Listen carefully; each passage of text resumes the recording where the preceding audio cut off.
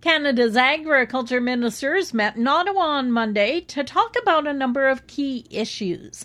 The meeting was a precursor in the lead-up to the annual conference to be held in Saskatoon in July. Ministers spoke about their ongoing concerns around global food supplies, food security, and the supply of essential inputs, including fertilizer. Here's Federal Agriculture Minister Marie-Claude Bibeau. Everywhere around the world, we are facing inflation. It's a very hard spring for our farmers. We acknowledge that the prices of inputs are high, and we acknowledge that, and we're trying to find ways to support. In the same time, because of the aggression, the invasion of Ukraine by Russia, we are losing one big food exporter with Ukraine, and we are looking at different ways to see, how Canadian will be able to fill and to support some countries who might be facing food insecurity. Ministers also discussed the next ag policy framework, climate change, security, avian influenza, and African swine fever. Fertilizer giant Nutrien announcing a record first quarter profit, driven by surging commodity prices and concerns about global food security due to Russia's invasion of Ukraine. The share price for the Saskatoon-based company has increased by more than 20% since the beginning of March.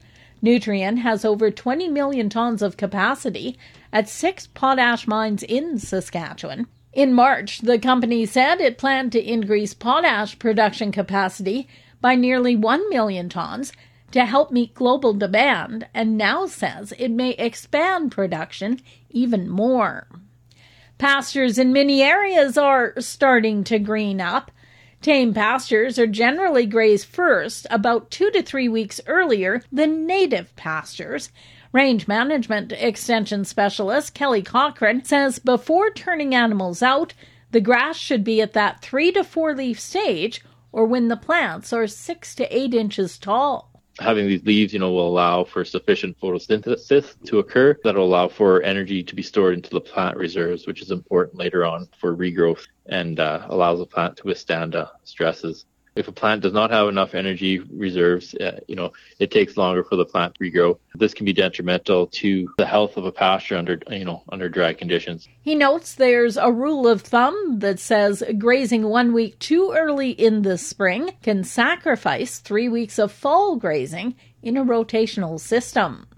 Rocky Mountain Equipment is now accepting applications for its Community Investment Initiative.